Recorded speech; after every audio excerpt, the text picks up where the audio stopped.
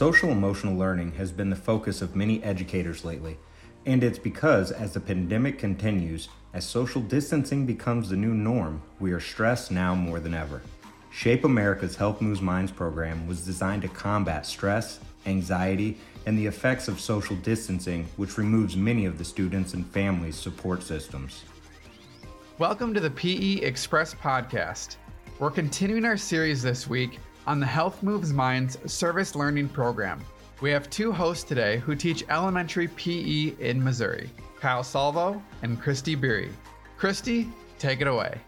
Hi, my name is Christy Beery, and I teach at Odessa Upper Elementary in Odessa, Missouri, and I am also the state coordinator for MoShape. The Health Moves Minds program brings lessons, activities, and community building ideas that can help kids live their best lives and is a huge game changer for your school community. This week is Random Acts of Kindness Week, and there is so many wonderful things happening around our school. Students are hanging kind, meaningful signs with tons of positive messages outside classroom doors. I was also lucky to walk in on a classroom that was doing a morning meet and greet. Then finished off by sharing out proud moments that students wrote out about how proud they are of things the students do around the classroom or school.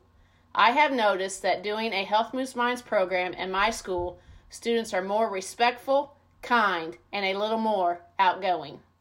Thanks, Christy. Hello, everyone. My name is Kyle Salvo, and this is my third year completing the Health Moves Minds program at Twin Chimneys Elementary in O'Fallon, Missouri. Over the last 3 years, I have witnessed students in my school show empathy towards other students. I have seen fifth graders befriend incoming students that are having a rough time transitioning to a new school and becoming best friends by the end of the first quarter. I have seen students helping out the sub-custodians in our buildings during lunchtime. I have even seen students that you wouldn't otherwise think anything of utilize our halted wall, which is taught in the Health Moves Minds program.